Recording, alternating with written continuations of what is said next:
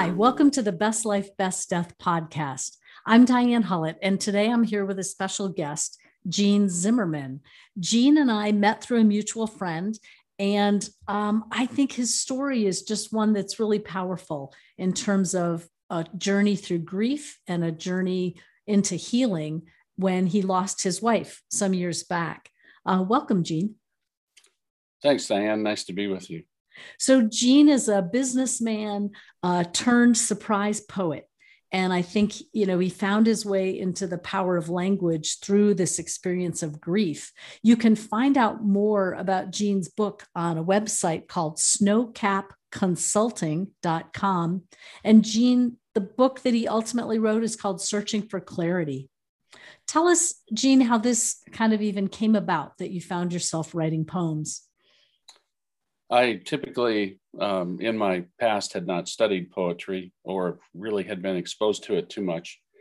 But when my late wife's illness, which ended up going for 5 years, came about, I was in the home video industry, something that we used to have called video stores, which was a great time frame. But right at the end of that industry, she became ill, and as I became her caregiver, and then basically as she transitioned on the last 2 years into needing full-time care, I became her full-time advocate and companion.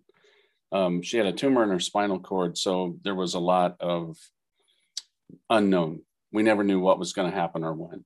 And as the signals travel up the spinal cord, going to the brain, or from the brain down through the spinal cord, the signals don't go around the tumor, they just don't go. So it starts to shut down different body functions and capabilities.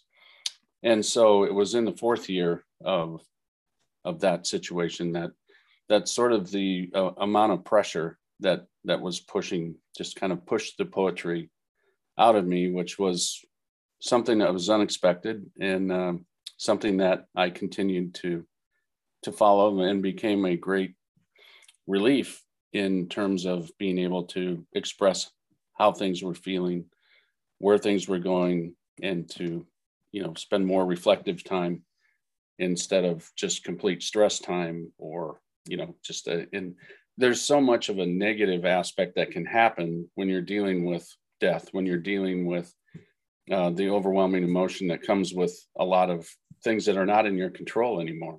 So this became a very positive way to spend time with that, to start to understand what was happening, what was probably going to happen, and deal with it from there. Yeah, it's like in the midst of this terrible diagnosis that didn't have a clear structure or path to it, like you were just waiting constantly for the next loss in how her body was working. Right. Then you found this really kind of creative way to keep moving for yourself in a way that I think was kind of a surprise to you. As you said, you weren't a poet in the past. Right. So it was a complete surprise. Jean's going to read 3 of his poems for us on the podcast today. And I don't know, is there any more background you want to give, Jean, before reading the first one? I think that pretty much sets the narrative. And so I can start with the first poem, and I think the first poem feeds right into what we were just talking about. It's titled "Death's Door," and essentially it's really about noticing things are changed, things are beyond our control now. And so here it is: Death's Door. One day, as I strode by, death's dark door cracked open. I didn't like what I saw or felt, for now in my life it dwelt. Wait, this can't be. She will get better, you'll see. If only this were in the cards. Once the door opens, the tracking begins. Not that it came often, but visits were made. Invitations to visit the door. Hard to put off and ignore. As hope begins to sink, there is no way but to realize life will never again get to be a happy, long-living reality. Beautiful. So that really speaks to sort of coming to terms. How long after her diagnosis was that? That I wrote this poem. I didn't start writing poetry until 4 years after her diagnosis. So I would say it was probably about 4.5 years. That is when I wrote that. Yeah. And that seems like that's such a big piece of, this kind of an experience is the coming to terms. And it's not like a one-time event, right? It's like a right. coming to terms over and over, and each day and each loss of a different kind of piece of the body not working. Right. It's such an different experience. And I've had friends that have had sudden deaths happen to them. And a sudden death is so totally opposite of the 5-year illness and then death that my late wife went through. Because in the period of the 5 years, you do have time to learn to come to grips with grief, to recognize what loss will be. And in a sudden death, it's just so overwhelming because you've had no time to prepare. You've had no idea it was going to happen. And then suddenly the person is gone. And right. Both extremely hard, but in some ways the slower is more preparation for those who live on, more right. time to be with that truth. Yeah. Right. Yeah.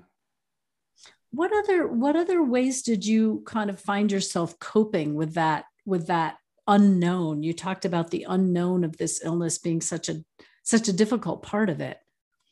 Right. And that truly, besides the writing, it was literally a lot of walking, searching out nature. Living in a city, you have a limited access to nature, but parks, quiet spaces helped a lot. Just being outdoors. When you sequester inside, you were in such a shutdown type mode, and being outside, hearing kids laughing, hearing birds sing, feeling the sun on your face, the breeze, makes such a difference. Such a difference. Yeah. Not to be underestimated at all. Right.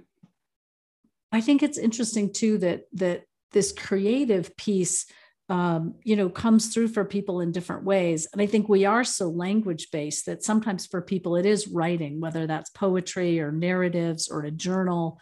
Or I know one friend with breast cancer kept a book that was almost like a rage journal. I mean, it's this incredible art piece because it's drawings and scribbles and collages and journal writing. And the whole book itself is like this 3-dimensional,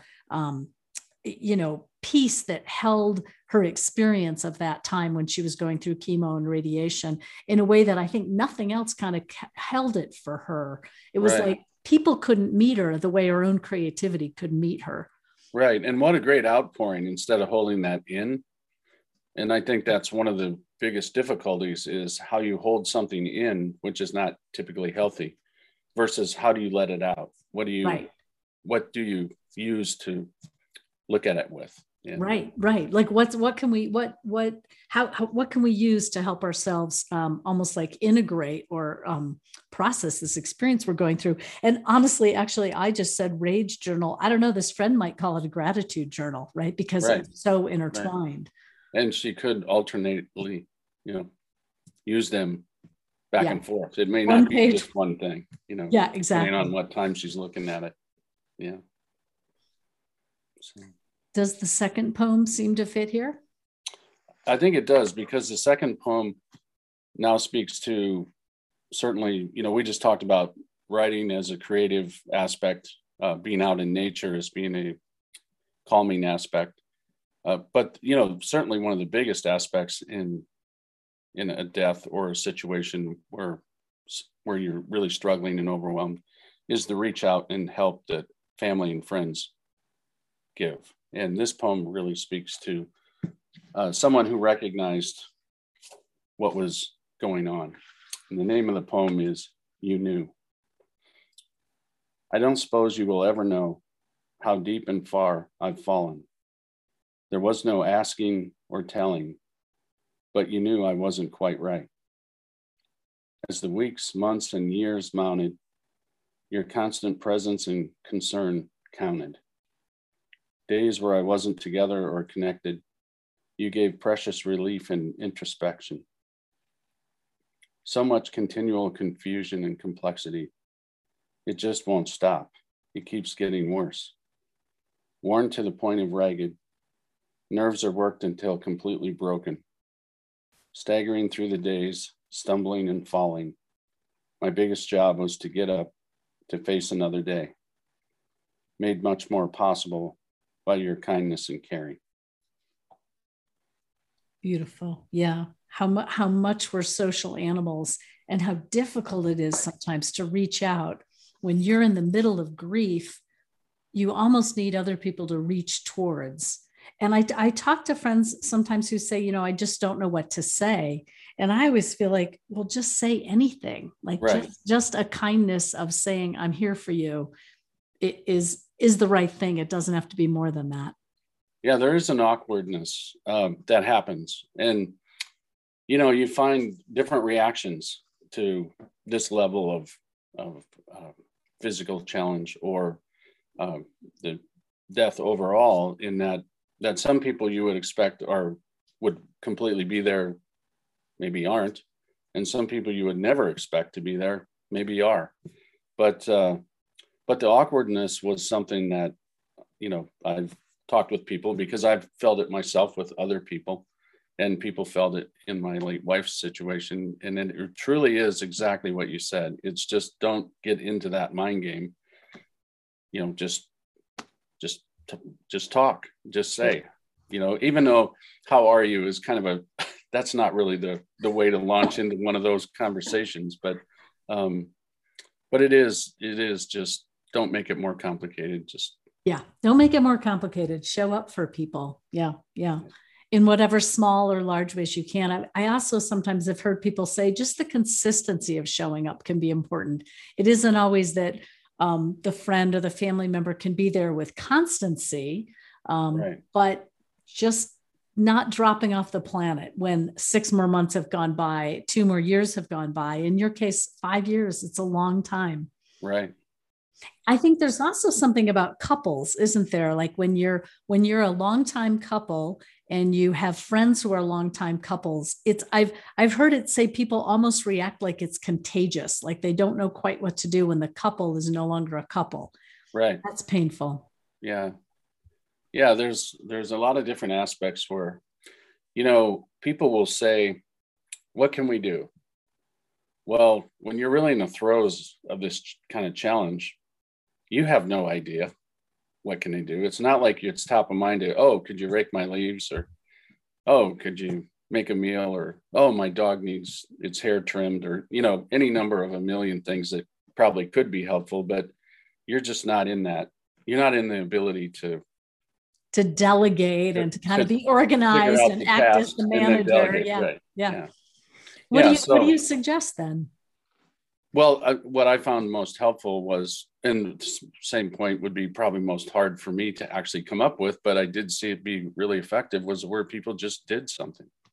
They just saw something that was like the lawn was too long, so they just mowed it, something like that, Right. While it is helpful, it's hard for people in the throes of this to figure out what needs to be done and tell somebody, this is what I need. Yeah. So kind of maybe you would say, don't hang back and wait for the direction from the grieving or the person in the thick of it. Just sort of pitch in. Yeah. Right. Yeah. And be patient with the awkwardness. It is awkward. It's awkward on both sides. That's okay. Yeah. Doesn't have to be, as in the title, it doesn't have to have clarity. Yeah. You're searching for clarity. Right. It doesn't have to have clarity. Right.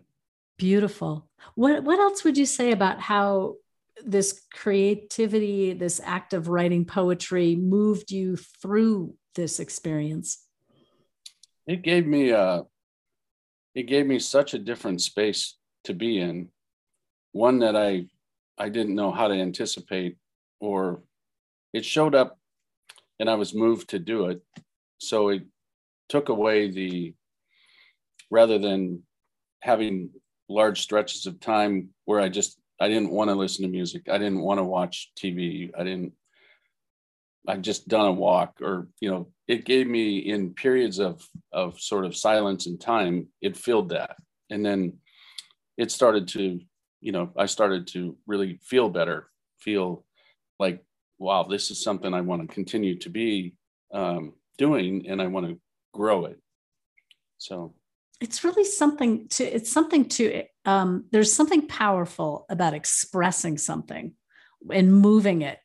Like I feel it, like I'm sensing it right now. It's like this metaphor of like a river, it's like you don't want to be stuck in an eddy, even with such a right. difficult circumstance. You want to find a way to move with it, whatever that movement is for you, whatever way that comes through, whether it's conversation or nature or creativity, and whatever you're moved to do helps to move and integrate and keep healing through this really difficult experience.